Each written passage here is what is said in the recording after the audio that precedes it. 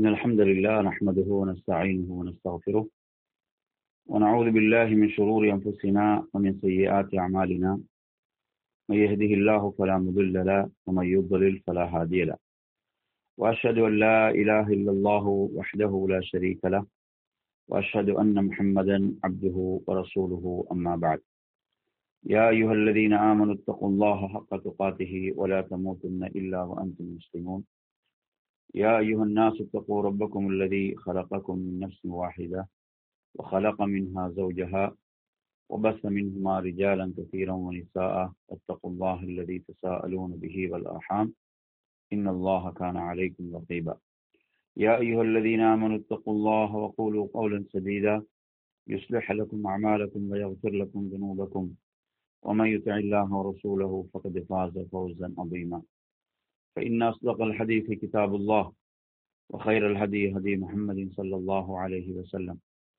وشر الأمور محدثاتها وكل محدثة بدعة وكل بدعة ضلالة وكل ضلالة في النار. அன்பிற்குரிய என் அருமை சகோதரர்களே, தாய்மார்களே, சகோதரிகளே, அஸ்ஸலாமு அலைக்கும் வரஹ்மத்துல்லாஹி வபரகாத்துஹு.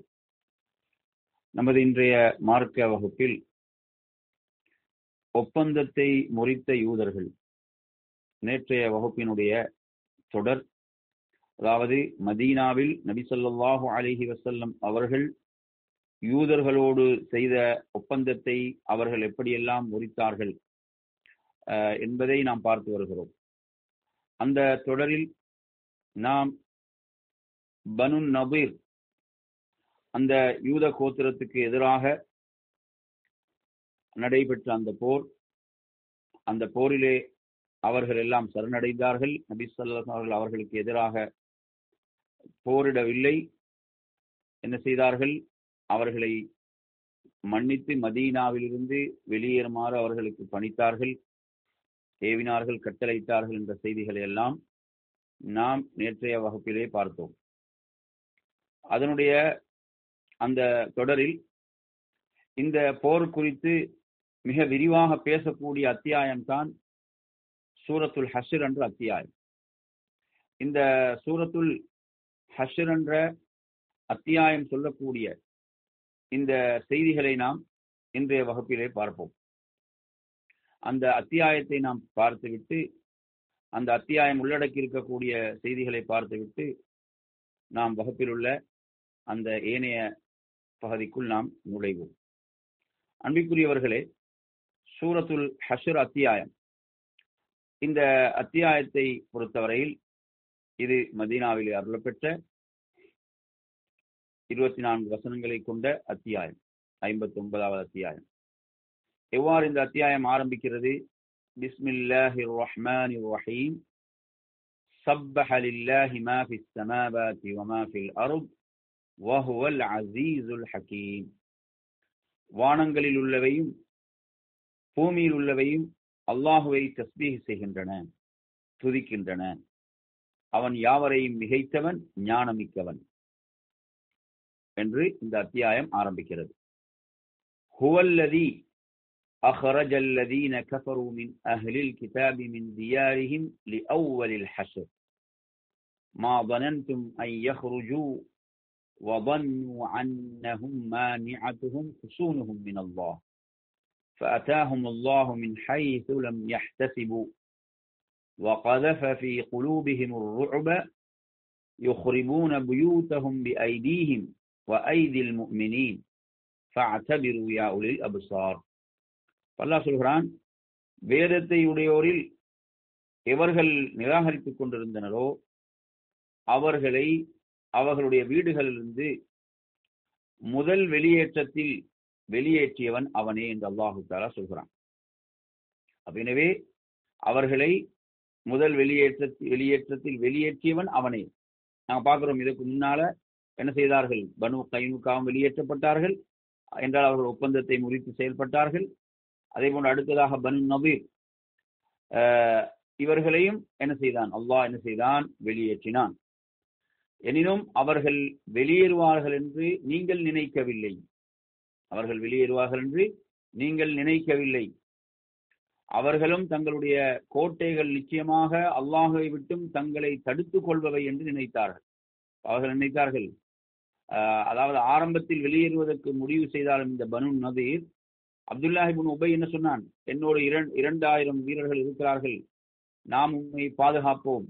அதே போன்று பனு குறைலா இருக்கிறார்கள், பனு கத்பான் இருக்கிறார்கள், அவர்கள் எல்லாம் உங்களை பாதுகாப்பார்கள் என்று சொன்னவுடன் அவர்கள் அல்லாஹ்வுடைய தூதரின் கட்டளைக்கு கட்டுப்படாமல் நாம் உண்மை எதிர்த்து போரிடுவோம் என்று என்ன செய்தார்கள், மதீனாவில் நின்றார்கள். அதே போன்று அவர்கள் தங்களுடைய கோட்டைகள் அவர்களை பாதுகாக்கும் என்று அவர்கள் நினைத்தார்கள். ஆனால் அல்லாஹ் என்ன சொல்கிறான், அவர்கள் எண்ணீராத புறத்திலிருந்து அவர்கள் பால் அல்லாஹ் வேதனையை கொண்டு வந்து அவர்களுடைய இதயங்களில் பீதியையும் போட்டான். அல்லாஹ் அவர் உள்ளத்தில் என்ன செய்தான், அந்த அச்சத்தை, பயத்தை அல்லாஹ் போட்டான். அப்ப இதை போட்டவுடன் என்ன செய்தார்கள், அவர்கள் சரணடைவதற்கு முடிவு செய்தார்கள். நாம் என்ன செய்ய முடியாது, அல்லாஹ்வுடைய தூதரை அவரோடு இருந்த தோழர்கள் நாம் எதிர்த்து போரிட முடியாது, நாம் சரணடைந்து விடுவோம் என்று அவர்கள் முடிவு செய்தார்கள். அடுத்து என்ன, அன்றியும் அவர்கள் தம் கைகளாலும் மூமின்களின் கைகளாலும் தம் வீடுகளை அழித்துக் கொண்டனர்.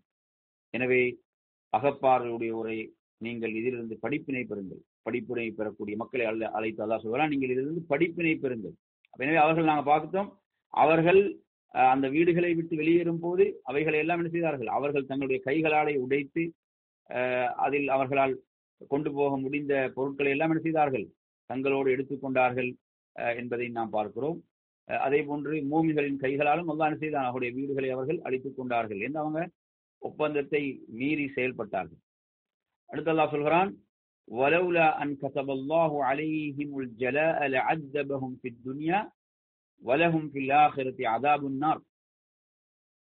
தவிரவும் அவர்கள் மீது வெளியேறுகையை அல்லாஹ் விதிக்காதிருந்தால் இவ்வுலகிலேயே அவர்களை கடினமாக வேதனை செய்திருப்பான். இன்னும் அவர்களுக்கு மறுமையிலும் நரக நெருப்பின் வேதனை உண்டு என்று அல்லாஹு தஆலா சொல்கிறான். எனவே அல்லாஹ், அதாவது அவர்கள் மீது வெளியேறுகை அல்லாஹ் விதிக்காதிருந்தால் இவ்வுலகில் அவர்கள் கடினமான வேதனை அல்லாஹ் செய்திருப்பான் என்றும் அல்லாஹு தஆலா குறிப்பிடுகிறான். ذلك بأنهم شاقوا الله ورسوله ومن يشاق الله فإن الله شديد العقاب. அதற்கு காரணம் என்ன, நிச்சயமாக அவர்கள் அல்லாஹ்வுக்கும் அவனுடைய தூதருக்கும் என்ன செய்தார்கள், விரோதம் செய்தார்கள், மாறு செய்தார்கள். அன்றியும் எவன் அல்லாஹுவை விரோதிக்கின்றானோ அவனை நிச்சயமாக அல்லாஹ் வேதனை செய்வதில் கடினமான என்று அல்லாஹ் குறிப்பிடுகிறான். அடுத்து பாருங்க, மா கதஅத்தும் மின் லீனத்தின் அவ் தரக்துமூஹா காயிமத்தன் அலா உஸூலிஹா ஃபபிஇذனில்லாஹி வலியுஹ்ஸியல் ஃபாஸிகீன். நீங்கள் அவர்களுடைய பேரித்த மரங்களை வெட்டியதோ அல்லது அவற்றின் வேர்களின் மீது அவை நிற்கும்படியாக விட்டுவிட்டதோ அல்லாஹுவின் அனுமதியாலும் அந்த பாவிகளை அவன் இழிவுபடுத்துவதற்காகவே தான். என அவர்கள் என்ன செய்தார்கள், அவைகளை கேடயமாக பயன்படுத்தி அல்லாஹுடைய தூதரையும் நபித்தூதரையும் அவர்கள் தாக்க ஆரம்பிக்கிறார்கள். அப்போதுதான் அல்லாஹுடைய தூதர் இவ்வாறு அந்த மரங்களை வெட்டுவதற்கு என்ன செய்கிறார்கள், கட்டளை பிறப்பிக்கிறார்கள். அடுத்து அல்லாஹ் சொல்கிறான், வமா ஃபா அல்லாஹு அலா ரசூலிஹி மின்ஹும் ஃபமா அவ்ஜஃப்தும் அலைஹி மின் கைலின் வலா ரிகாபின் வலாக்கின் அல்லாஹ் யுஸல்லிது ருசுலஹு அலா மன் யஷா வல்லாஹு அலா குல்லி ஷைஇன் கதீர். மேலும் அல்லாஹ் தன் தூதருக்கு அவர்களில் இருந்தும் எதை மீட்டுக் கொடுத்தானோ, எதற்காக நீங்கள் குதிரைகளையோ ஒட்டகங்களையோ ஓட்டி போர் செய்து விடவில்லை எனினும் நிச்சயமாக அல்லாஹ் தான் நாடுவோர் மீது தம் தூதர்களுக்கு ஆதிக்கத்தை தருகிறான். மேலும் அல்லாஹ் எல்லா பொருட்களின் மீதும் பேராற்றல் உடையவன். எனவே இதில் நாம் பார்ப்பமாக இருந்தால் அங்கு யுத்தம், போர் நடைபெறவில்லை, போர் என்ன செய்யவில்லை, அங்கு நடைபெறவில்லை. அதைத்தான் அல்லாஹு தஆலா இங்கு சொல்கிறான், நீங்கள் குதிரைகளையோ ஒட்டகங்களை ஓட்டி போர் செய்து விடவில்லை எனினும் அல்லாஹு தஆலா என்ன செய்கிறான், நிச்சயமாக அல்லாஹ் தான் நாடுவோர் மீது தம் தூதர்களுக்கு ஆதிக்கத்தை தருகிறான். அல்லாஹ் என்ன செய்கிறான், இவ்வாறும் அல்லாஹு தஆலா வெற்றிகளை வழங்குவான் என்பதை அல்லாஹ் தனது பேராற்றலை அல்லாஹ் உணர்த்துகிறான். அடுத்து பார்ப்போம், மா அஃபா அல்லாஹு அலா ரசூலிஹி மின் அஹ்லில் குரா ஃபலில்லாஹி வலிர் ரசூலி வலிதில் குர்பா வல் யதாமா வல் மசாகீனி வபினிஸ் ஸபீல் கை லா யகூன தூலத்தன் பைனல் அக்னியாஇ மின்கும் வமா ஆதாகுமுர் ரசூலு ஃபஹுதூஹு வமா நஹாகும் அன்ஹு ஃபன்தஹூ வத்தகுல்லாஹ இன்னல்லாஹ ஷதீதுல் இகாப். அவ்வூராரிடம் இருந்தவற்றில் அல்லாஹ் தன் தூதருக்கு மீட்டுக் கொடுத்தவை அல்லாஹ்வுக்கும் அவன் தூதருக்கும் உறவினர்களுக்கும் அனாதைகளுக்கும் ஏழைகளுக்கும் வழிப்போக்கருக்குமாகும். மேலும் உங்களில் உள்ள செல்வந்தர்களுக்குள்ளே செல்வம் சுற்றி கொண்டிருக்காமல் இருப்பதற்காக இவ்வாறு பங்கிட்டு கொடுக்க கட்டளையிடப்பட்டுள்ளது. பாருங்க, இஸ்லாம் எவ்வளவு உயர்ந்த ஒரு மார்க்கம் என்று. இப்ப செல்வம் என்ன செய்யக்கூடாது, செல்வந்தர்களிடமே தங்கிவிடக் கூடாது, அவர்களிடம் மாத்திரம் சுற்றி கொண்டிருக்காமல் இருப்பதற்காக இவ்வாறு பங்கிட்டு கொடுக்க கட்டளையிடப்பட்டுள்ளது. மேலும் நம் தூதர் உங்களுக்கு எதை கொடுக்கின்றாரோ அதை எடுத்துக் கொள்ளுங்கள், இன்னும் எதை விட்டு உங்களை விலக்குகின்றாரோ அதை விட்டு விலகிக் கொள்ளுங்கள், மேலும் அல்லாஹுவை அஞ்சிக் கொள்ளுங்கள், நிச்சயமாக அல்லாஹ் வேதனை செய்வதில் மிக கடினமானது. இந்த வசனத்தை நீங்க எடுத்தீங்கன்னா அப்ப இதுல அந்த கனீமத் பிரிக்கப்படுவது போன்று என்ன செய்யவில்லை, இந்த பனு நபீர் இவர்களிடமிருந்து கிடைத்தவைகள் பிரிக்கப்படவில்லை. ஏன்னா அங்கு போர் நடைபெறவில்லை. போர் நடைபெறாத காரணத்தால் அல்லாஹ் என்ன செய்தான், அல்லாஹ்வுடைய தூதருக்கு அதை இவ்வாறு பங்கிடுமாறு அல்லாஹு தஆலா கட்டளை பிறப்பிக்கிறான். அடுத்து அல்லாஹ் சொல்கிறான், லில் ஃபுகராஇல் முஹாஜிரீன் அல்லதீன உக்ரிஜூ மின் தியாரிஹிம் வ அம்வாலிஹிம் يبتغون فضلا من الله ورضوانا وينصرون الله ورسوله اولئك هم الصادقون. இவர்கள் தம் வீடுகளையும் தம் சொத்துக்களையும் விட்டு அல்லாஹுவின் அருளையும் அவனது திருப்பொருத்தத்தையும் தேடியவர்களாக வெளியேற்றப்பட்டனரோ அந்த ஏழை முஹாஜிர்களுக்கும் ஹிஜ்ரத் செய்தவர்களுக்கும் அப்பொருளில் பங்குண்டு. என்ன சொன்னாங்க, முஹாஜிர்களுக்கு தான் அதை வழங்கினார்கள், பங்கு வைத்தார்கள். அதே போன்று அல்லாஹ்வுக்கும் அவன் தூதருக்கும் உதவி செய்து கொண்டிருக்கின்றனர், அவர்கள் தாம் உண்மையாளர்கள். அதே போன்று நாம் பார்க்கிறோம், சில ஏழை அன்சாரிகளுக்கும் அல்லாஹ்வுடைய தூதர் வழங்கினார்கள். அதை தொடர்ந்து வரக்கூடிய அடுத்த வசனம், வல்லதீன தபவ்வஉ الدار والإيمان من قبلهم يحبون من هاجر إليهم ولا يجدون في صدورهم حاجة مما أوتوا ويؤثرون على أنفسهم ولو كان بهم خصاصة ومن يوق شح نفسه فأولئك هم المفلحون. இன்னும் சிலருக்கும் இதில் பங்குண்டு. அவர்கள் மதீனாவில் முஹாஜிர்களுக்கு முன்னரே ஈமானுடன் வீட்டை அமைத்துக் கொண்டவர்கள். அவர்கள் நாடு துறந்து தங்களிடம் குடியேறி வந்தவர்களை நேசிக்கின்றனர். அன்றியும் அவ்வாறு குடியேறியவர்களுக்கு கொடுக்கப்பட்டதிலிருந்து தங்கள் நெஞ்சங்களில் தேவைப்பட மாட்டார்கள். மேலும் தங்களுக்கு தேவை இருந்த போதிலும் தங்களை விட அவர்கள் உதவி பெறுவதற்கு தக்கவர்களாக தேர்ந்தெடுத்துக் கொள்வார்கள். இவ்வாறு எவர்கள் உள்ளத்தின் உலோபித்தனத்திலிருந்து காக்கப்பட்டார்களோ அத்தகையவர்கள் தான் வெற்றி பெற்றவர்கள். இது அல்லாஹு தஆலா முஹாஜிர்களை அன்சாரிகளை எல்லாம் அல்லாஹ் புகழ்ந்து பேசுகிறான். அவர்களுடைய உயர்ந்த பண்புகளை அல்லாஹ் புகழ்ந்து பேசுவதை பார்க்கிறோம். அடுத்து அல்லாஹ் சொல்கிறான், அதற்கு பின்னால் வந்தவர்களுடைய கடமை என்ன, வல்லதீன ஜாஉ மின் பஅதிஹிம் யகூலூன ரப்பனா இக்ஃபிர் லனா வலிஇக்வானினா அல்லதீன சபகூனா பில் ஈமான் வலா தஜஅல் ஃபீ குலூபினா கில்லல் லில்லதீன ஆமனு ரப்பனா இன்னக ரഊஃபுர் ரஹீம். அவர்களுக்கு பின் குடியேறியவர்களுக்கும் இதில் பங்குண்டு. அவர்கள், எங்கள் இறைவனே, எங்களுக்கும் ஈமான் கொள்வதில் எங்களுக்கு முந்தியவர்களான எங்கள் சகோதரர்களுக்கும் மன்னிப்பருள்வாயாக. அன்றியும் ஈமான் கொண்டவர்களை பற்றி எங்களுடைய இதயங்களின் பகையை, குரோதத்தை ஆக்காதிருப்பாயாக. எங்கள் இறைவனை நிச்சயமாக நீ மிக்க இரக்கமுடையவன், கிருபை மிக்கவன் என்றும் அவர்கள் பிரார்த்தித்து கூறுவார்கள். அப்ப இந்த பண்பு நம்மிடம் வரவேண்டிய பண்பு. ஏன்னா அதற்கு பின்னால் வந்தவர்கள் இப்படித்தான் பிரார்த்திப்பார்கள், இப்படித்தான் நடந்து கொள்வார்கள் என்பதை அல்லாஹு தஆலா குறிப்பிடுகிறான். அடுத்ததாக நாம் பார்ப்போம், அந்த முனாஃபிக்குகள் என்ன சொன்னார்கள் என்பதை அல்லாஹ் சொல்கிறான். அலம் தர இலல் லதீன நாஃபகு யகூலூன லிஇக்வானிஹிம் அல்லதீன கஃபரு மின் அஹ்லில் கிதாப் லئن أخرجتم لنخرجن معكم ولا نطيع فيكم أحدا أبدا وإن قتلتم لننصرنكم والله يشهد إنهم لكاذبون. நபியே, அந்த நயவஞ்சகம் செய்வோரை நீர் கவனிக்கவில்லையா?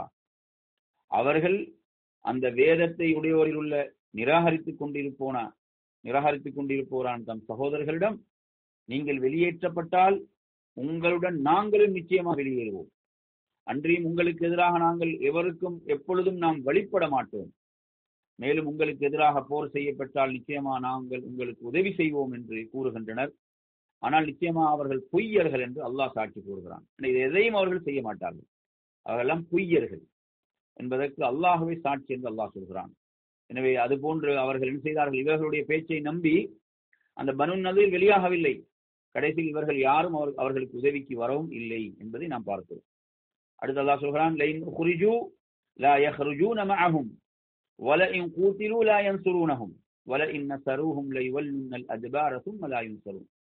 அவர்கள் வெளியேற்றப்பட்டால் இவர்கள் அவர்களுடன் வெளியேற மாட்டார்கள். அதாவது யூதர்கள் வெளியேற்றப்பட்டால் இவங்க சொல்றாங்களே நாம உங்களோடு வெளியேறுவோம் என்று, அப்படி அவர்கள் ஒருபோதும் வெளியேற மாட்டார்கள். மேலும் அவர்களுக்கு எதிராக போர் செய்யப்பட்டால் இவர்கள் அவர்களுக்கு உதவி செய்யவும் மாட்டார்கள். நாம் உங்களோடு சேர்ந்து போரிடுவோம் என்று சொல்கிறார்களா இல்லையா? அல்லாஹ்வுக்கும் அல்லாஹ்வுடைய தூதருக்கும் எதிராக உங்களோடு சேர்ந்து போரிடுவோம் என்று சொல்கிறார்கள். அவ்வாறு போர் செய்ய மாட்டார்கள். அன்றி இவர்கள் அவர்களுக்கு உதவி செய்தாலும் நிச்சயமாக புறமுதுகு காட்டி பின்வாங்கி விடுவார்கள். பின்னர் அவர்கள் எத்தகைய உதவியும் அளிக்கப்பட மாட்டார்கள். அடுத்து அல்லாஹ் சொல்றான், லஅன்தும் அஷத்து ரஹ்பதன் ஃபீ சுதூரிஹிம் மினல்லாஹ் ذلك بأنهم قوم لا يفقهون. நிச்சயமாக அவருடைய இதயங்களில் அல்லாஹ்வை விட உங்களை பற்றிய பயமே பலமாக இருக்கிறது. நாம் அல்லாஹ் பயப்படல. அல்லாஹ் அஞ்சாதவன் என்ன செய்வோம்? மற்ற அனைத்தையும் பயப்படுவான். அல்லாஹ் என்ன சொல்றார்? அவர்கள் அல்லாஹ்வை அஞ்சுவதை விட உங்களை தான் பயப்படுறாங்க. யாரை பார்த்து சொல்றாங்க? ரசூலுல்லாஹ்களையும் அந்த நபி தோழர்களையும் பார்த்து அல்லாஹ் சொல்கிறான், அதாவது அல்லாஹ்வை பயப்படுவதை அவரை விட உங்களை பற்றி தான் அவர்களுக்கு பயம் அதிகமாக இருக்கிறது. அல்லாஹ்வை விட்டும் அவர்கள் உங்களை அதிகம் அஞ்சுவதற்கு காரணம் அவர்கள் உண்மையை உணர்ந்து கொள்ளாத சமூகத்தினராக இருப்பதனால் தான் இந்த நிலை. அல்லாஹ் அறிந்து கொள்ளவில்லை, அல்லாஹ்வை விளங்கிக் கொள்ளவில்லை, சத்தியத்தை விளங்கவில்லை. அதனால் தான் என்ன செய்கிறார்கள்? மனிதர்களை பயப்பட வேண்டிய அஞ்ச வேண்டிய நிலைக்கு அவர்கள் தள்ளப்பட்டிருக்கிறார்கள். அடுத்து அல்லாஹ் சொல்கிறான், லா யுகாத்திலூனகும் ஜமீஅன் இல்லா ஃபீ குரம் முஹஸ்ஸனா அவ் மின் வராஇ ஜுதுர் பஅஸுஹும் பைனஹும் ஷதீத் தஹ்ஸபுஹும் ஜமீஅ வ குலூபுஹும் ஷத்தா ذلك بأنهم قوم لا يعقلون. அல்லாஹ் சொல்கிறான், அந்த யூதர்களை பற்றி சொல்லும்போது, கோட்டைகளால் அரண் செய்யப்பட்ட ஊர்களிலோ அல்லது மதில்களுக்கு அப்பால் இருந்து கொண்டோ அல்லாமல் அவர்கள் எல்லோரும் ஒன்று சேர்ந்து உங்களிடம் போரிட மாட்டார்கள். என்ன, அவங்க இந்த கோட்டைகளுக்குள் மறைந்துதான் செய்கிறார்கள், அவர்கள் போர் புரிந்தார்கள் என்பதைத்தான் பார்க்கிறோம். அப்ப எனவே இதுதான் அவர்களுடைய நிலை. அவர்களுக்குள்ளே போரும் பகையும் மிக கடுமையானவை. இந்நிலையில் அவர்கள் யாவரும் ஒன்றுபட்டிருப்பதாக நீங்கள் எண்ணிக்கொண்டிருக்கிறீர்கள். ஆனால் அவர்களுடைய இதயங்கள் சிதறி கிடக்கின்றன. இதற்கு காரணம் மெய்யாகவே அவர்கள் அறிவற்ற சமூகத்தார் என்பதுதான். எங்களுக்கு வெளியிலிருந்து பார்க்கும் போது அவங்க எல்லாம் ஒன்றாக ஒற்றுமையோடு இருப்பது போன்று தெரியும். ஆனா என்ன, அவங்களோட உள்ளங்கள் எல்லாம் சிதறி கிடப்பதாக அல்லாஹு தஆலா சொல்கிறான். அடுத்ததாக அல்லாஹ் சொல்றான், கமஸலில் லதீன மின் கப்லிஹிம் கரீபன் ஸாகு வபால அம்ரிஹிம் வலஹும் அஸாபுன் அலீம். இவர்களுக்கு முன்னர் காலத்தால் நெருங்கியிருந்த சிலரை போன்ற இவர்களும் இருக்கின்றனர். இவர்கள் தம் தீய செயல்களுக்கு மறுமையில் நோவினை செய்யும் வேதனை இவர்களுக்கு உண்டு. இவர்களுக்கு முன்னர் காலத்தால் நெருங்கியிருந்த சிலரை போன்றே இவர்களும் இருக்கிறார்கள். அவர்கள் தம் தீய செயல்களுக்கு மறுமையில் நோவினை செய்யும் வேதனை அவர்களுக்கு உண்டு. அடுத்து அல்லாஹ் என்ன இவர்களுக்கு சொல்லக்கூடிய உதாரணம் என்ன? நான் நேற்று பார்த்தோம், கமஸலி ஷைத்தான். ஷைத்தானுடைய உதாரணம் தான். ஷைத்தானுடைய உதாரணம் என்ன? இது காலல் இன்சான் இக்ஃபுர். ஷைத்தான் மனிதனுக்கு சொல்கிறான், நீ நிராகரித்து விடு என்று ஷைத்தான் சொல்கிறான். ஃபலம்மா கஃபர, மனிதன் நிராகரித்தவுடன் ஷைத்தான் எவ்வாறு சொல்கிறான்? கால இன்னி பரி உன்னி, நான் உன்னிலிருந்து நான் நீங்கிக் கொண்டேன், விலகிக் கொண்டேன். இன்னி அகாஃபுல்லாஹ ரப்பல் ஆலமீன், நான் அகிலங்களின் இரட்சகனை பயப்படுகிறேன், அஞ்சுகிறேன் என்று ஷைத்தான் சொல்லி விலகிக் கொள்கிறான். இதுதான் இவர்களுக்கு உதாரணம். யாருக்கு? அந்த முனாஃபிக்கள் என்ன சொன்னார்கள்? நாம் உங்களோடு சேர்ந்து போரிடுவோம், உங்களை பாதுகாப்போம் என்று சொன்னவர்கள். ரசூலுல்லாஹி அவர்களும் சஹாபாக்களும் அவர்களுக்கு எதிராக போர் செய்வதற்கு சென்ற போது அவர்கள் விலகிக் கொண்டார்கள். அல்லாஹ் இவர்களை ஷைத்தானுக்கு ஒப்பிடுகிறான். அதே போன்று வகான ஆகிபத்தஹுமா அன்னஹுமா ஃபின்னாரி ஹாலிதைனி ஃபீஹா வதாலிக ஜஸாஉல் ஸாலிமீன். இருவரின் முடிவு நிச்சயமாக அவர்கள் என்றென்றும் தங்கும் நரக நெருப்பில் தான். யாரு? அதாவது அவ்விருவரின் முடிவு ஷைத்தானுடைய முடிவா இருக்கலாம், அவன் நிராகரித்தனுடைய முடிவு அதுதான். அங்கு சொல்லப்படுவது யார்? முனாஃபிக்குகளையும் யூதர்களும் சொல்லப்படுகிறார்கள். அவர்களுக்கு உதாரணமாக இங்கு சொல்லப்படுவது யார்? ஷைத்தானை அல்லாஹ் சொல்கிறான். ஷைத்தானோட இன்னொரு மனிதன், அல்லாஹுவை நிராகரித்த ஒரு மனிதனை அல்லாஹு தஆலா சொல்கிறான். அவ்விருவரின் முடிவு நிச்சயமாக அவர்கள் என்றென்றும் தங்கும் இடம் நரக நெருப்பு தான். அநியாயக்காரன் கூலி இதுவே ஆகும். அடுத்து அல்லாஹு தஆலா மூமின்களுக்கு சொல்கிறான், மூமின்களே அல்லாஹுவை அஞ்சிக் கொள்ளுங்கள். ஒவ்வொருவரும் நாளைக்காக எதை முற்படுத்தி இருக்கிறது, ஒவ்வொரு நப்சும் எதை முற்படுத்தி இருக்கிறது என்பதை பார்த்துக் கொள்ளட்டும். அல்லாஹுவை அஞ்சிக் கொள்ளுங்கள். நிச்சயமாக அல்லாஹ் உங்களுடைய செயல்களை கண்காணிப்பவனாக இருக்கிறான், உற்று நோக்குவனாக இருக்கிறான். அல்லாஹு தஆலா சொல்லிவிட்டு சொல்றான், வலா தகூனு கல்லதீன நஸுல்லாஹ், அல்லாஹுவை மறந்தவர்களை போன்று நீங்கள் ஆகிவிட வேண்டாம்.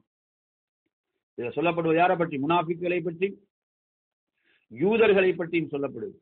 அல்லாஹு தஆலா மூமின்களுக்கு இவ்வளவு அழகிய உபதேசங்களை செய்கிறான். அல்லாஹுவை மறந்தவர்களை போன்று நீங்கள் ஆகிவிடாதீர்கள். அவர்கள் யார் என்றால் தங்களை தாங்களே தான் அவர்கள் மறந்து கொண்டார்கள்.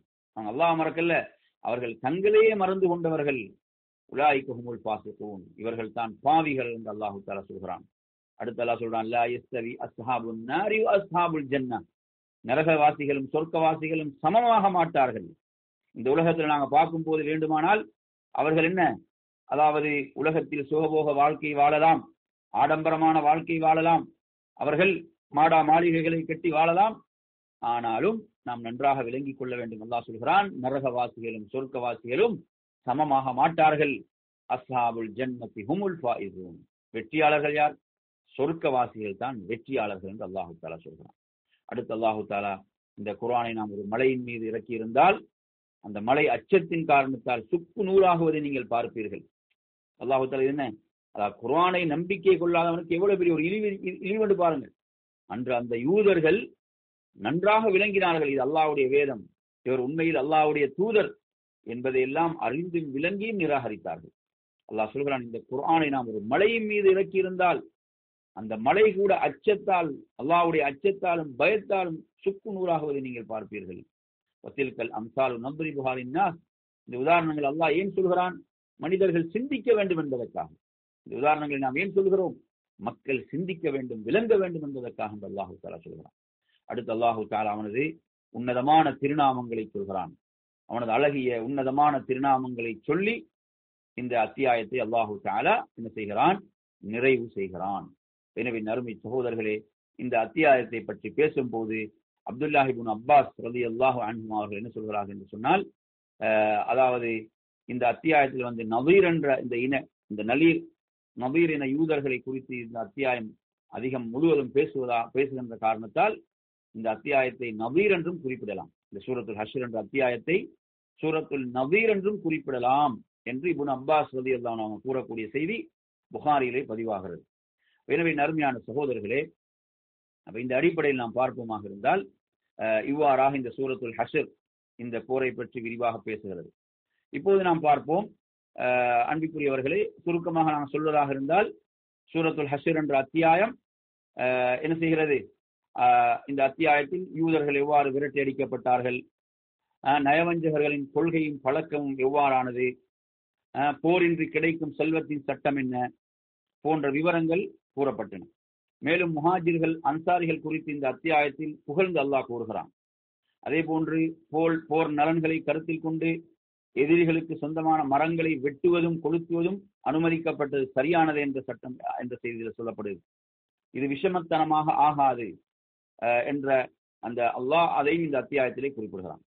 அத்துடன் முஸ்லிம்கள் எப்போதும் இறையச்சத்தை கடைபிடித்து மறுமைக்கான நல்ல காரியங்களை செய்ய வேண்டும் என்று கட்டளையிட்டு இறுதியாக அல்லாஹு தஆலா தனது புகழ்ச்சியை கூறி, தனது உன்னதமான உயர்மிக்க பெயர்களை அல்லாஹ் கூறி இந்த அத்தியாயத்தை நிறைவு செய்கிறான்.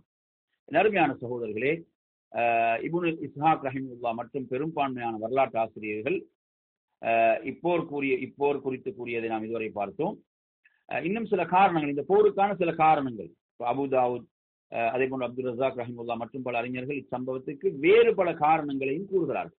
இந்த யுத்தத்துக்கு வேறு பல காரணங்கள், அதாவது பத்ர் போருக்கு பிறகு குறைஷிகள் நபீரின யூதர்களுக்கு கடிதம் எழுதினார்கள். நல்ல கவனி, இது காரணிகள்ல, இவங்க சொல்லக்கூடிய காரணிகள்ல பத்ர் போருக்கு பிறகு குறைஷிகள் வந்து என்ன செய்தார்கள்? குறைஷிகள் எழுதுறாங்க. யார் கடிதம்? இந்த மதீனாவில் இருக்கக்கூடிய நபீரின யூதர்களுக்கு கடிதம் எழுதினார்கள். அந்த கடிதத்தில் என்ன குறிப்பிடப்பட்டிருந்தது?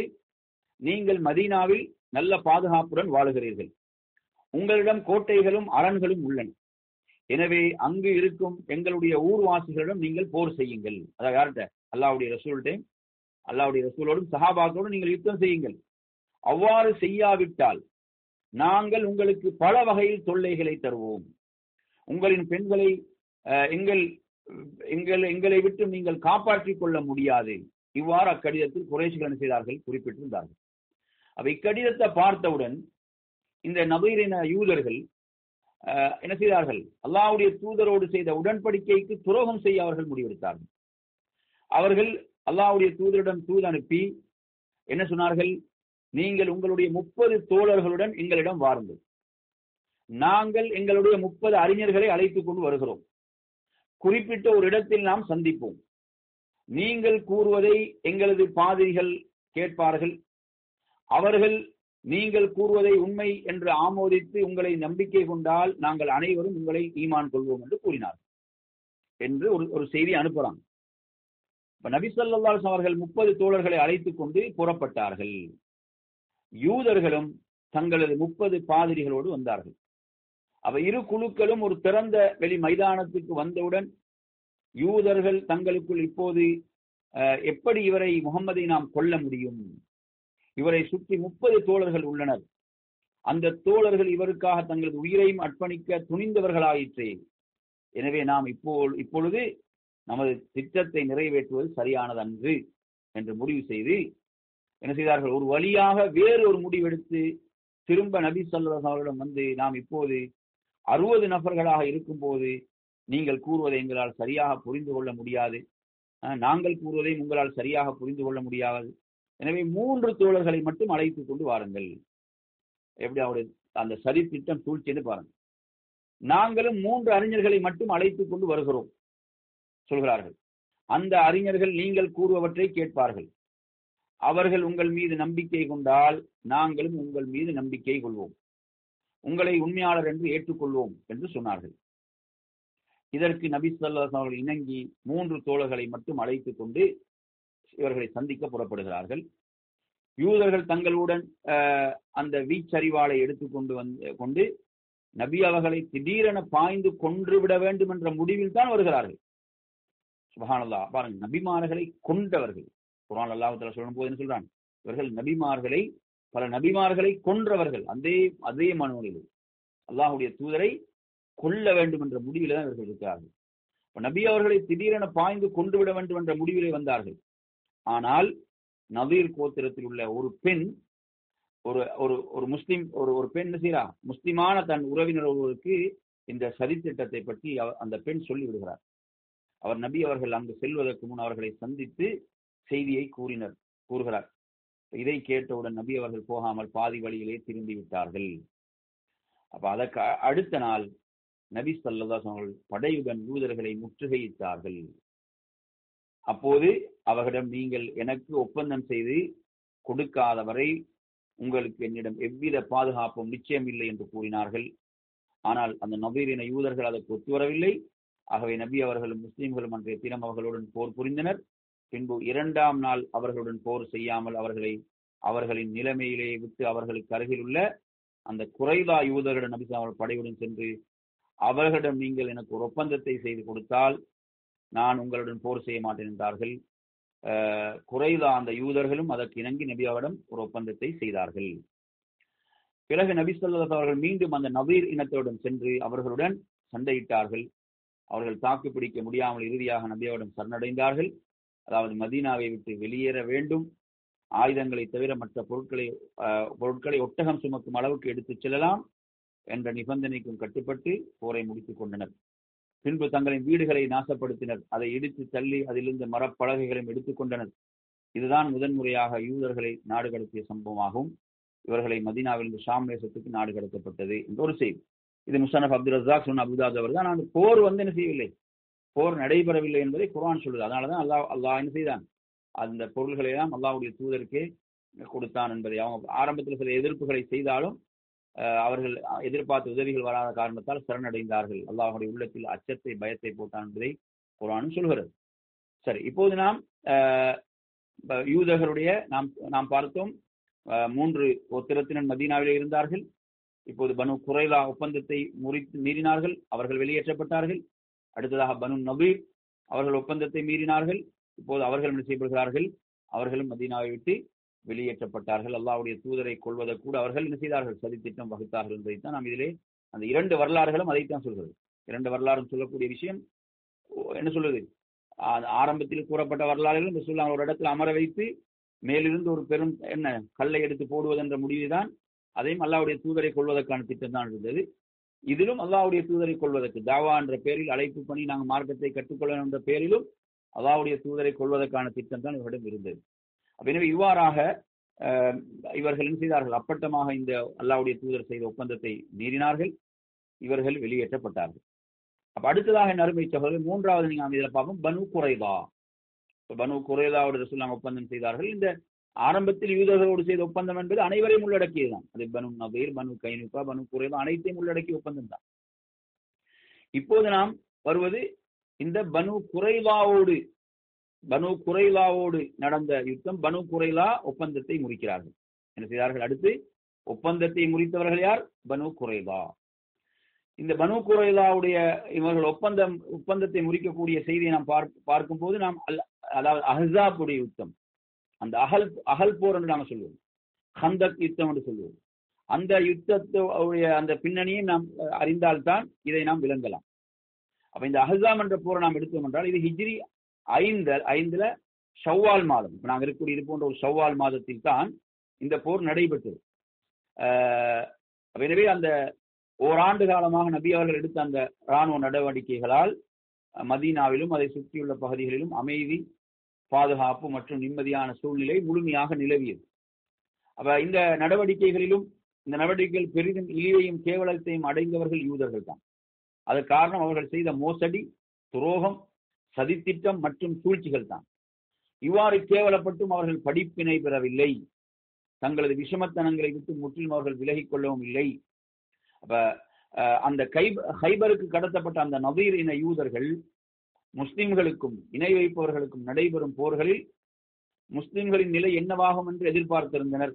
ஆனால் வெற்றி முஸ்லிம்களுக்கு கிடைத்து முஸ்லிம்களுடைய ஆதிக்கம் நிலை பெற்று விடவே அதை தாங்க இயலாமல் அந்த யூதர்கள் எரிச்சல் அடைந்தார்கள், நெருப்பாய் எரிந்தார்கள். அப்போது இவர்கள் முஸ்லிம்களுக்கு எதிராக புதிய ஒரு திட்டத்தை இவர்கள் தீட்டினார்கள். புதிய ஒரு சதி திட்டத்தை மறுபடியும் தீட்டினாங்க. பாருங்க, முஸ்லிம்களை முற்றிலும் அழிக்கும் ஒரு போரை தூண்டிவிட ஏற்பாடு செய்தார்கள்.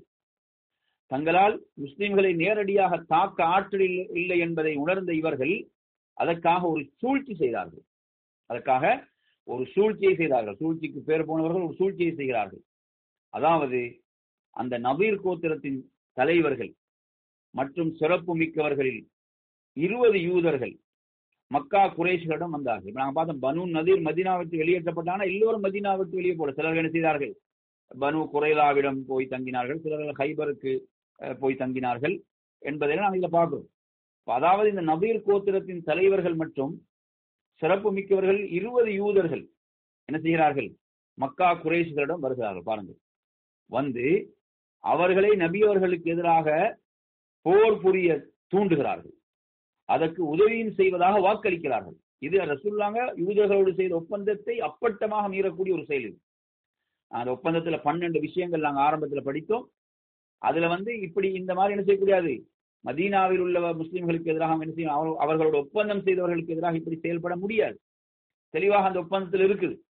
அதை அவங்க என்ன செய்ய அப்பட்டமாக மீறுகிறார்கள். என்ன சொல்கிறார்கள்?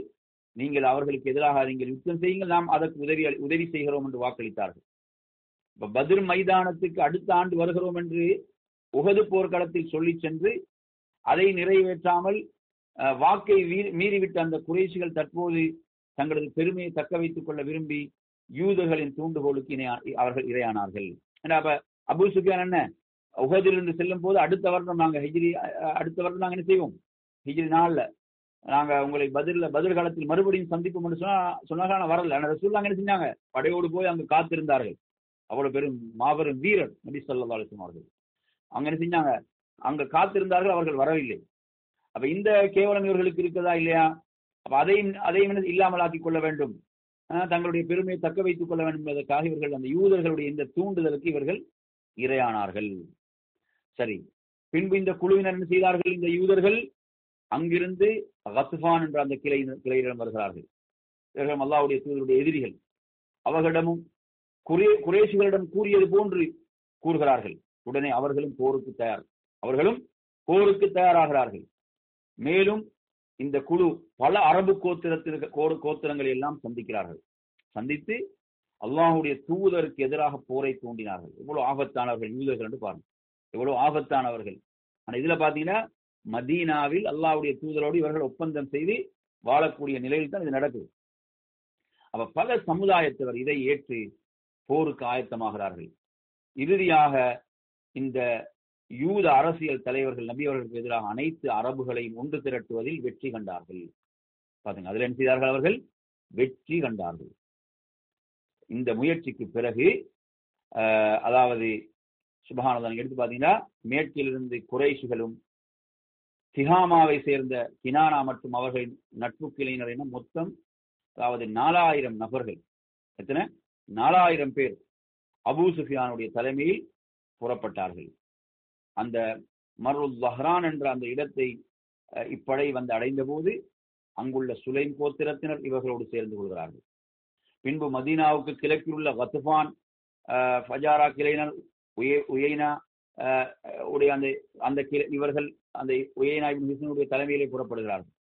மேலும் ஹாரிஸ் இப்னு அவுஃப் என்பவனின் தலைமையின் கீழ் அந்த முர்ரா கிளையினர், அதே போன்று மிசார் இப்னு ருஹைலாவுடைய தலைமையின் கீழ் அஸ்ஜா கிளையினர், இதை தவிர அசத் மற்றும் பல கோத்திரத்தினரும் ஒன்று சேர்ந்து புறப்பட்டார்கள். நீங்க எடுத்து பாத்தீங்கன்னா இந்த படையினர் அனைவரும் தங்களுக்குள் செய்து கொண்ட ஒப்பந்தத்துக்கு நாங்கள் குறிப்பிட்ட அந்த தவணையில் அனைவரும் மதீனா வந்து சேர்கிறார்கள். இவங்க சுமார் 10,000 பேர். எத்தனை பேர்? எதிரிகள் 10,000 எதிரிகள். யாருக்கு எதிராக? அல்லாஹ்வுடைய தூதர் அந்த நபி தோழர்களுக்கு எதிராக 10,000 பேர். இந்த சூழ்ச்சிக்குரிய பின்னணி யாருடையது? யூதர்களுடையது. எவ்வளவு ஆபத்தானவர்கள் பாருங்க. அப்ப இவர்களுடைய இந்த சதி திட்டம், இவ்வளவு பெரிய ஒரு எண்ணிக்கை. அப்ப இந்த எண்ணிக்கையை நீங்க எடுத்து பாத்தீங்கன்னா மதீனாவில் உள்ள மொத்த முஸ்லிம்கள் எடுத்தாலும் இவ்வளவு பெரிய எண்ணிக்கை வராது. மதீனாவில் உள்ள மொத்த முஸ்லிம்களுடைய எண்ணிக்கை, பெண்கள், சிறுவர்கள், வாலிபர்கள், வயோதிபர்கள் அனைவரை எண்ணிக்கையை விட இது அதிகமான எண்ணிக்கை. 10,000 பேரை கொண்ட ஒரு படையோடு எதிரிகள் என்ன செய்கிறார்கள்? மதீனாவுக்கு அருகிலே முகாமிடுகிறார்கள். எவ்வளவு ஒரு நெருக்கடியான நிலை என்று பாருங்க. முஸ்லிம்கள் இவ்வளவு ஒரு நெருக்கடியான நிலை. சுப்ஹானல்லாஹ்.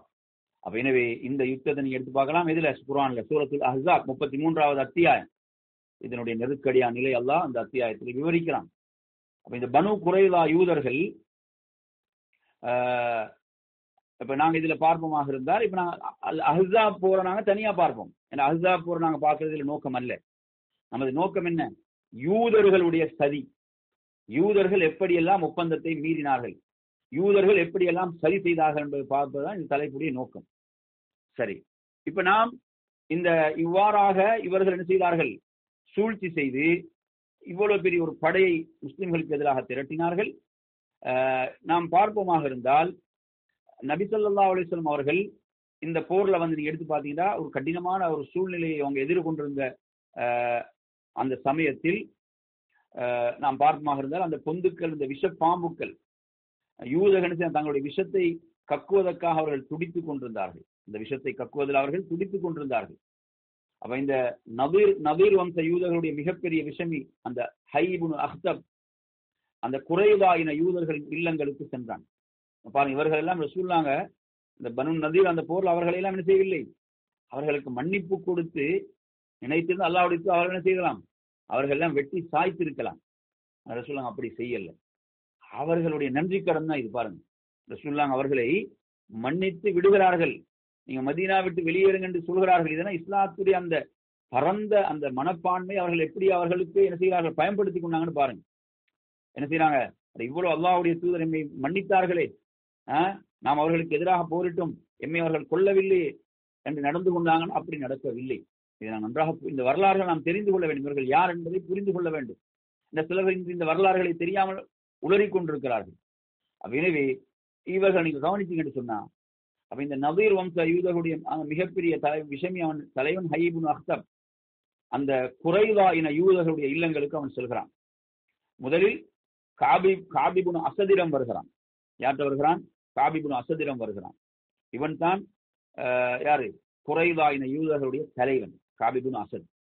அப்ப அந்த ஹை என்ன செய்யறான்? இவனது வீட்டு கதவை தட்டினான். ஆனால் கதவை பூட்டி கொண்டு திறக்க மறுத்து விட்டான். அப்ப ஹை அதிகம் வற்புறுத்தவே கதவை திறந்தான். அப்போது ஹை என்ன செய்யறான்? காபிடம், காபே, நான் உன்னிடம் உனக்கு நிரந்தரமாக கண்ணியம் தரும் ஒன்றையும், அதே போன்று கடல் அலை போன்ற பெரிய படையையும் கொண்டு வந்திருக்கிறேன். அதாவது குறைஷிகளை அவர்களது தலைவர்கள் தளபதிகளுடன் அழைத்து வந்து அந்த ரூமாவில் உள்ள மஜ்மவுல் அஸ்யாலில் அவர்களை தங்க வைத்திருக்கிறேன். அவ்வாறே கத்ஃபான் கிளையினர்களை அவர்களது தலைவர்கள் தளபதிகளோடு அழைத்து வந்து உஹதுக்கு அருகில் உள்ள அந்த தனப் நக்மாவில் அவர்களை தங்க வைத்துள்ளேன். இவர்கள் எல்லாம் முகம்மதையும் அவரை பின்பற்றியவர்களையும் பூண்டோடு அழிக்காதவரை இங்கிருந்து திரும்ப மாட்டோம் என ஒப்பந்தமும் உடன்படிக்கையும் செய்திருக்கின்றனர் என்று சொல்லி கூறுகிறான்.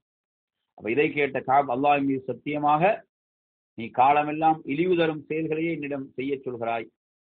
அது மட்டுமல்ல, நீ என்னிடம் கூறிய காரியம் எப்படியெனில், வெறும் இடி இடித்து மின்னல் வெட்டி மழை தராத மேகத்தை போன்றுதான் அப்படின்னு சொல்றான். ஐயே, உனக்கு நாசம் உண்டாகட்டும், என்னை எனது நிலையில் விட்டுவிடு, நான் முகம்மதிடம் உண்மை வாக்கை நிறைவேற்றும் தன்மை இவற்றை தவிர வேறு எதையும் பார்க்கவில்லை. பாருங்க, எதிரிகள் என்ன சொல்றான்? அதாவது பனு குறைலாவுடைய அந்த தலைவன் சொல்லக்கூடிய வார்த்தை என்ன? அல்லாஹுடைய தூதரிடம் உண்மையையும் வாக்கை நிறைவேற்றக்கூடிய அந்த தன்மையின் தவிர வேறு எதையும் நான் அவரிடம் பார்க்கவில்லை, அந்த உயர்ந்த பண்புகள் தான் அவரிடம் இருக்கிறது அப்படி என்று சொல்லுகிறான். ஆனால் என்ன செய்கிறான்? அந்த காபை தொடர்ந்து மூளைச்சலவை செய்கிறான். இறுதியாக அல்லாஹ்வின் சத்தியமாக அந்த செய்த அந்த ஒரு உடன்படிக்கையும் செய்தான். அதாவது முகம்மதை அழிக்காமல் குறைஷிகள் மற்றும் கத்பானி அவர்கள் தோல்வியுற்று திரும்பிவிட்டாலும் நானே உன்னை விட்டும் பிரிய மாட்டேன், உன்னுடன் உனது கோட்டைக்குள் நானும் இருப்பேன், முகம்மதாலும் அவரது படையாலும் உனக்கு ஏற்படும் கதி எனக்கும் ஏற்படட்டும், நான் உன்னை விட்டு ஒரு காலம் பிரிய மாட்டேன். இந்த வாக்குறுதியை கூறியவுடன் என்ன செய்கிறான்? காப் முஸ்லிம்களுக்கும் தனக்கும் இடையே உள்ள அந்த உடன்படிக்கையை முறித்துக் கொண்டான். பாத்தீங்கன்னா பனு குறைலாவும் என்ன செய்தார்கள்? ஒப்பந்தத்தை முறிக்கிறார்கள். பனு குறைலா என்ற கடைசியாக உள்ளவர்கள் அவர்கள் தானே, அவர்களும் ஒப்பந்தத்தை முறிக்கிறார்கள். அதை அடுத்து முஸ்லிம்களுக்கு எதிராக சண்டை செய்வதற்காக அவன் இணை வைப்பாளர்களோடு சேர்ந்து கொண்டான்.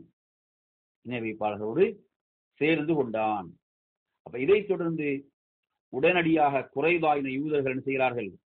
முஸ்லிம்களுடன் போர் நடவடிக்கையில் ஈடுபட்டார்கள். இதை பற்றி ஒரு நிகழ்ச்சியை இப்னு இஸ்ஹாக் கூறுகிறார்கள். அப்ப இதை தொடர்ந்து உடனடியாக குறைதான் செய்கிறார்கள், ஒப்பந்தத்தை முறிக்கிறார்கள், முஸ்லிம்களுடன் போர் நடவடிக்கையில் ஈடுபட்டார்கள். இதை பற்றி ஒரு நிகழ்ச்சியை சொல்றாங்க. ஹஸ்ஸான் இப்னு சாபித்துக்கு சொந்தமான அந்த ஃபா என்று சொல்லக்கூடிய என்ற அந்த கோட்டையில் நபி அவர்களுடைய மாமியான சஃபியா பின் அப்துல் முத்தலிபும் மற்ற முஸ்லிம் பெண்களும் சிறுவர்களும் பாதுகாக்கப்பட்டிருந்தனர். அங்க அவர்களுக்கு பொறுப்பாக யார் இருந்தாங்க? ஹஸ்ஸான் இப்னு சாபித் ரலியல்லாஹு அவங்க தான் நியமிக்கப்பட்டிருக்கிறாங்க. அப்ப சஃபியா ரலியல்லாஹு சொல்றாங்க, அப்போது ஒரு யூதன் அந்த கோட்டையை சுற்றி வருகிறான். பனு குறைலா யூதர்கள் நபி அவர்களுடன் செய்து கொண்ட உடன்படிக்கையை முறித்துவிட்டு போருக்கு ஆயத்தமாகிவிட்டனர் என்பது எங்களுக்கு என்ன செய்து தெரிய வந்தது. அவர்கள் எங்களை தாக்க நாடினால் கூட எங்களை பாதுகாப்பதற்கு ஹஸ்ஸானை தவிர வேறு யாரும் கிடையாது, அவர் மட்டும் தான் அங்க இருக்கிறார். அப்ப மற்றவங்களாம் எங்க அங்க போர்ல. அப்ப ஏனெனில் நபி ஸல்லல்லாஹு அவர்களும் முஸ்லிம்களும் தங்களது எதிரிகளோடு மிக தீவிரமாக போரில் ஈடுபட்டிருந்தார்கள். எங்களை தாக்குவதற்கு யாராவது வந்தாலும் அவர்களால் எதிரிகளை விட்டுவிட்டு எங்களை காப்பாற்றுவதற்காக மதீனாவுக்கு அவங்களால வர முடியாது. ஏன்னா அவங்க அந்த ஹந்தக்குடைய போர் 10,000 பேர் கொண்ட ஒரு படையை எதிர்கொண்ட நிலையில் இருக்கிறார்கள். மதீனா அவங்களுக்கு பாதுகாக்கிறது திரும்ப வரையலாது. சுப்ஹானல்லாஹ். அப்ப எனவே ஹஸ்ஸானே, இந்த யூதன் கோட்டையை சுற்றி வருவதை நீ பார்க்கிறாய், அல்லாஹ் மீது ஆணையாக நாம் பாதுகாப்பு இன்றி இருப்பதை நமக்கு பின்னால் இருக்கும் மற்ற யூதர்களுக்கு இவன் கூறிவிடுவானோ என நான் அஞ்சுகிறேன். ரசூலுல்லாஹ் மாமியார் சஃபியா ரலியல்லாஹு சொல்றாங்க, நபி அவர்களும் நபித்தோழர்களும் நமது நிலையை அறிந்து கொள்ள முடியாமல் இருக்கிறார்கள், எனவே நீ இறங்கி சென்று அவனை கொன்று விட்டு வா என கூறினேன். அதற்கு ஹஸ்ஸான் ரலியல்லாஹு அவர்கள், அல்லாஹ் மீது ஆணையாக அது என்னால் முடியாது என்பது உனக்கு நன்றாகவே தெரியும் என என்ன செய்யறாங்க? அவரிடம் சஃபியா கூறிவிடுகிறார். உடனே நான் எனது இடுப்பு துணியை இறுகி கட்டி கொண்டு ஒரு தடியை கையில் எடுத்தேன். பின்பு கோட்டையிலிருந்து வெளியேறி சென்று அந்த யூதனை நான் வைத்திருந்த கைத்தடியால் அடித்து கொன்றேன். சஹாபிய பெண்களுடைய வீரத்தை பாருங்கள், சுப்ஹானல்லாஹ். பின்பு கோட்டைக்குள் வந்து ஹஸ்ஸானை இறங்கி சென்று அவனது உடைமைகளை எடுத்து வா, அவன் ஆண் என்பதால் தான் அவனது உடைமைகளை என்னால் எடுக்க முடியவில்லை என்றேன். அது எனக்கு தேவையில்லை என ஹஸ்ஸான் கூறிவிட்டார். இது இப்னு ஹிஷாமில் வரக்கூடிய செய்தி. எனவே இது என்ன செய்ய ஒரு பெரிய ஆபத்திலிருந்து இது காப்பாற்றியது. இல்லை என்றால் அவன் போய் என்ன செய்வான்? இப்படி பெண்கள் பிள்ளைகள் எல்லாம் இருக்கிறார்கள், அவர்கள் நாம் கொன்று விடுவோம் என்று போய் சொல்லியிருந்தாண்டா நிலைமை மிக மோசமடைந்திருக்கு, முஸ்லிம்களுக்கு இன்னும் நெருக்கடி ஏற்படுத்தியிருக்கு. எனவே இவ்வாறாக இதில் நாம் நபி ஸல்லல்லாஹு அலைஹி வஸல்லம் மாமி சஃபியா ரலியல்லாஹு அவர்கள் செய்த இந்த வீரச் செயலினால் பெண்களும் சிறுவர்களும் பாதுகாக்கப்பட்டார்கள். அதாவது கோட்டைகளை வேவு பார்ப்பதற்காக சென்ற யூதன் என்ன செய்யவில்லை, திரும்ப வரவில்லை என்பதை அறிந்த மற்ற யூதர்கள் மதீனாவில் உள்ள கோட்டைகள் அனைத்தும் மிகுந்த பாதுகாப்புடன் உள்ளன என்று எண்ணினார்கள். பாதுகாப்போடு தான் இருக்கின்றன. ஆகையால் மற்றொரு முறை இது போன்ற துணிவு கொள்ள அவர்கள் முன் வரவில்லை.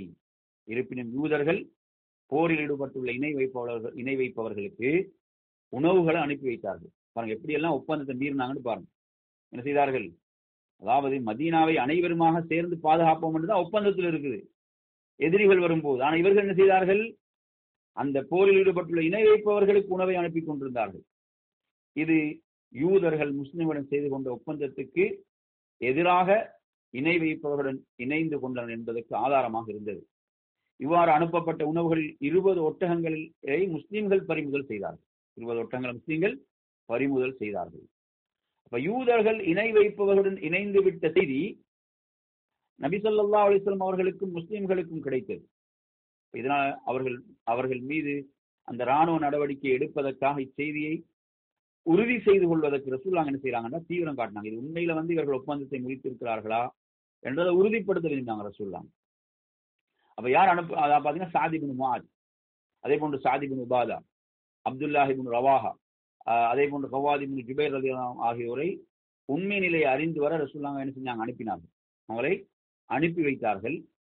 அப்ப நபி ஸல்லல்லாஹு அலைஹி வஸல்லம் தங்கள் தோழர்களிடம், நீங்கள் அவர்களிடம் செல்லுங்கள், அவர்களை பற்றி நமக்கு கிடைத்த செய்தி உண்மைதானா என்று பாருங்கள், உண்மையில ஒப்பந்தத்தை முறித்தார்களா என்று பாருங்கள். நாம் கேள்விப்பட்டது உண்மையாக இருப்பின் என்னிடம் நான் அறிந்து கொள்ளும் விதமாக சைகை மட்டும் செய்யுங்கள், மக்களிடம் அந்த செய்தியை பரப்பி விடாதீர்கள். பாருங்க ரசூலுல்லாஹ்வுடைய அந்த தலைமைத்துவத்தை பாருங்க, சுப்ஹானல்லாஹ். அந்த செய்தியை மக்களிடம் பரப்பி விடாதீர்கள். அவர்கள் வாக்குறுதி மாறாமல் இருந்தால் அதை மக்கள் அனைவருக்கும் தெரியும்படி சொல்லுங்கள் என்றார்கள். அப்ப இதற்கு பிறகு நபித்தோழர்கள் யூதர்களிடம் வந்தார்கள். யூதர்கள் இவர்களுக்கு மிக ஒரு கெட்ட பதிலைத்தான் சொன்னார்கள். மிக கெட்ட ஒரு பதிலை கூறியதுடன் ரசூலுல்லாஹ் அவர்களுக்கு எதிராக வசைபாடினார்கள். அல்லாஹ்வின் தூதர் என்றால் யார் அவர்? எங்களுக்கும் முகம்மதுக்கும் எவ்வித உடன்படிக்கையும் ஒப்பந்தம் இல்லை என்றனர். இந்த பதிலை கேட்டு நபி அவரிடம் திரும்பிய தோழர்கள் அவர்கள் சொல்கிறார்கள், அல்லாஹ்வுடைய தூதரிடம் என்ன சொல்கிறார்கள்? அந்த அலல் கரா என்ற அந்த கிளையினர் எப்படி வஞ்சகமாக கொண்டது போல் யூதர்களோடு நம்மோடு வஞ்சகம் செய்கிறார்கள் என்ற அந்த வார்த்தையை தான் சொல்றாங்க. அந்த வார்த்தையை அவன் பயன்படுத்திய வார்த்தை அதைத்தான் குறிக்கிறது. அந்த ரஜ்ஜி என்ற இடத்துக்கு நபித்தோழர்கள் எவ்வாறு வஞ்சிக்கப்பட்டு கொல்லப்பட்டார்களோ அதே போன்று இவர்களும் என்ன செய்தார்கள்? நம்மை வஞ்சித்து விட்டார்கள். அப்ப நபி ஸல்லல்லாஹு அவர்களை தவிர இந்த உண்மை பிற மக்களுக்கு தெரியாமல் இருக்க நபித்தோழர்கள் எவ்வளவு முயற்சி செய்தும் பலனில்லை. யூதர்களின் மோசடி உண்மைதான் என்பதை மக்களும் அறிந்து கொண்டனர். இதனால் தங்களுக்கு முன் பெரும் ஆபத்து வந்து விட்டதை மக்கள் உணர்ந்து கொண்டார்கள். அதாவது மூமின்களுக்கு ஒரு கடுமையான நெருக்கடி. சுப்ஹானல்லாஹ், 10,000 பேரை கொண்ட எதிரிகளை சமாளிக்க வேண்டி இருக்கிறது. இப்போது பாத்தீங்கன்னா பின்னால் எதிரிகள் யாரு? யூதர்கள். பெரும் ஒரு அகழியை தோண்டி இருக்கிறார்கள். ஒரு அகழி தோண்டப்பட்டிருக்கிறது. எதிரிகள் அதை கடந்து வந்துவிடக் கூடாது என்பதற்காக. அதிலும் உக்கிரமான போர் என்ன செய்து அந்த அகலில் அவர்கள் இறங்கி வரக்கூடாது என்பதற்கான போர் அங்கு நடந்து கொண்டிருக்கிறது. இப்போது பாத்தீங்கன்னா பின்னால் மதீனாவுக்குள் இருந்து எதிரிகள் என்ற நிலை. இது ஒரு முஸ்லிம்களுக்கு ஒரு மிக இக்கட்டான நிலையாக இருந்தது, மிக ஒரு நெருக்கடியான நிலையாக இருந்தது. இந்த குறைலா யூதர்கள் பின்புறத்திலிருந்து தாக்குதல் நடத்தினால் அதை தடுக்கவும் முடியாது. எதிர் திசையிலோ மிகப்பெரிய படை, அதை விட்டு எங்கும் செல்லவும் முடியாது. அப்ப துரோகம் இழைத்த யூதர்களுக்கு அருகில் தான் முஸ்லீம்களின் பெண்களும் சிறுவர்களும் எவ்வித உரிய பாதுகாப்பும் என்று இருக்கிறாங்க. இப்ப இவர்களது நிலை அல்லாஹ் குர்ஆன்ல எப்படி சொல்றான்னு பாருங்க. அல்லாஹு தஆலா அல் குர்ஆனில் எப்படி சொல்கிறான்னு பாருங்க. உங்களுக்கு மேற்புறம் இருந்தும் கீழ்ப்புறம் இருந்தும் உங்களை சூழ்ந்து கொண்டு அவர்கள் வந்த சமயத்தில் உங்களுடைய திறந்த கண்கள் திறந்தவாறே இருந்து உங்களுடைய உள்ளங்கள் உங்கள் தொண்டை குழிகளை அடைந்தது. நீங்கள் திக்கு முக்காடி அல்லாஹுவை பற்றி நீங்கள் தவறாக பலவாறு எண்ணிய சமயத்தையும் நீங்கள் நினைத்து பாருங்கள். அந்நேரத்தில் நம்பிக்கையாளர்கள் பெரும் சோதனைக்குள்ளாகி மிக்க பலமாக அசைக்கப்பட்டார்கள் என்று அல்லாஹு தஆலா குறிப்பிடுகிறான். சுப்ஹானல்லாஹ். குறைலா யூதர்கள் தங்களுக்கு மோசடி செய்து விட்டனர் என்ற செய்தி கிடைத்ததும் நபி ஸல்லல்லாஹு அலைஹி வஸல்லம் அவர்கள் தங்களது முகத்தை போர்வையால் மூடிக்கொண்டு நீண்ட நேரம் சாய்ந்து படுத்து சிந்தனையில் ஆழ்ந்தார்கள். இங்கு முஸ்லிம்கள் கடும் சோதனைக்கும் துன்பத்துக்கும் ஆளாகினார்கள். பிறகு நபி அவர்கள் எழுந்து, அல்லாஹ் மிகப்பெரியவன், முஸ்லிம்களே அல்லாஹுடைய வெற்றியும் உதவியும் உங்களுக்கு உண்டு என நற்செய்தி பெற்றுக் கொள்ளுங்கள் என்றார்கள். இதற்கு பின் நிலைமையை சமாளிப்பதற்கு நபி அவர்கள் திட்டங்களை தீட்டினார்கள். அதில் முதல் கட்டமாக மதீனாவில் உள்ள பெண்களும் சிறுவர்களும் தாக்கப்படாமல் இருப்பதற்காக அங்கு பாதுகாப்பணியில் ஈடுபட உடனடியாக சில வீரர்களை சொல்லாங்க அனுப்பி வைத்தார்கள். எனவே இந்த வரலாற்றில் நாம் என்ன செய்து கொள்வோம். இந்த இடத்தில் இன்றைய பாடத்தை நாம் நிறுத்துவோம் இன்ஷா அல்லாஹ். நாளைய பாடத்தில் இந்த யூதர்களுடைய இந்த சதித்திட்டங்கள் எப்படியெல்லாம் அவர்கள் மோசடி செய்தார்கள் என்பதை நாம் இன்ஷா அல்லாஹ் நாளைய வகுப்பில் பார்ப்போம். இதில் பல முக்கியமான செய்திகள், இந்த வரலாறுகள் நாம் படித்திருக்க நமது பிள்ளைகளுக்கும் இந்த வரலாறுகளை சொல்லிக் கொடுக்க வேண்டும். இவர்கள் எவ்வளவு மோசமானவர்கள், எப்படியெல்லாம் வரலாற்று நெடுகிலும் ஒப்பந்தங்களை முறித்திருக்கிறார்கள், சரி செய்திருக்கிறார்கள், எவ்வளவு ஒரு நெருக்கடியான நிலை முஸ்லிம்களுக்கு உருவாக்கி இருக்கிறார்கள் என்பதை நாம் அறிந்து கொள்ள வேண்டும். எனவே நறுமை சகோதரர்களே, இன்றைய வகுப்பை நாம் என்ன செய்வோம், இத்தோடு நாம் நிறைவு செய்து கொள்வோம்.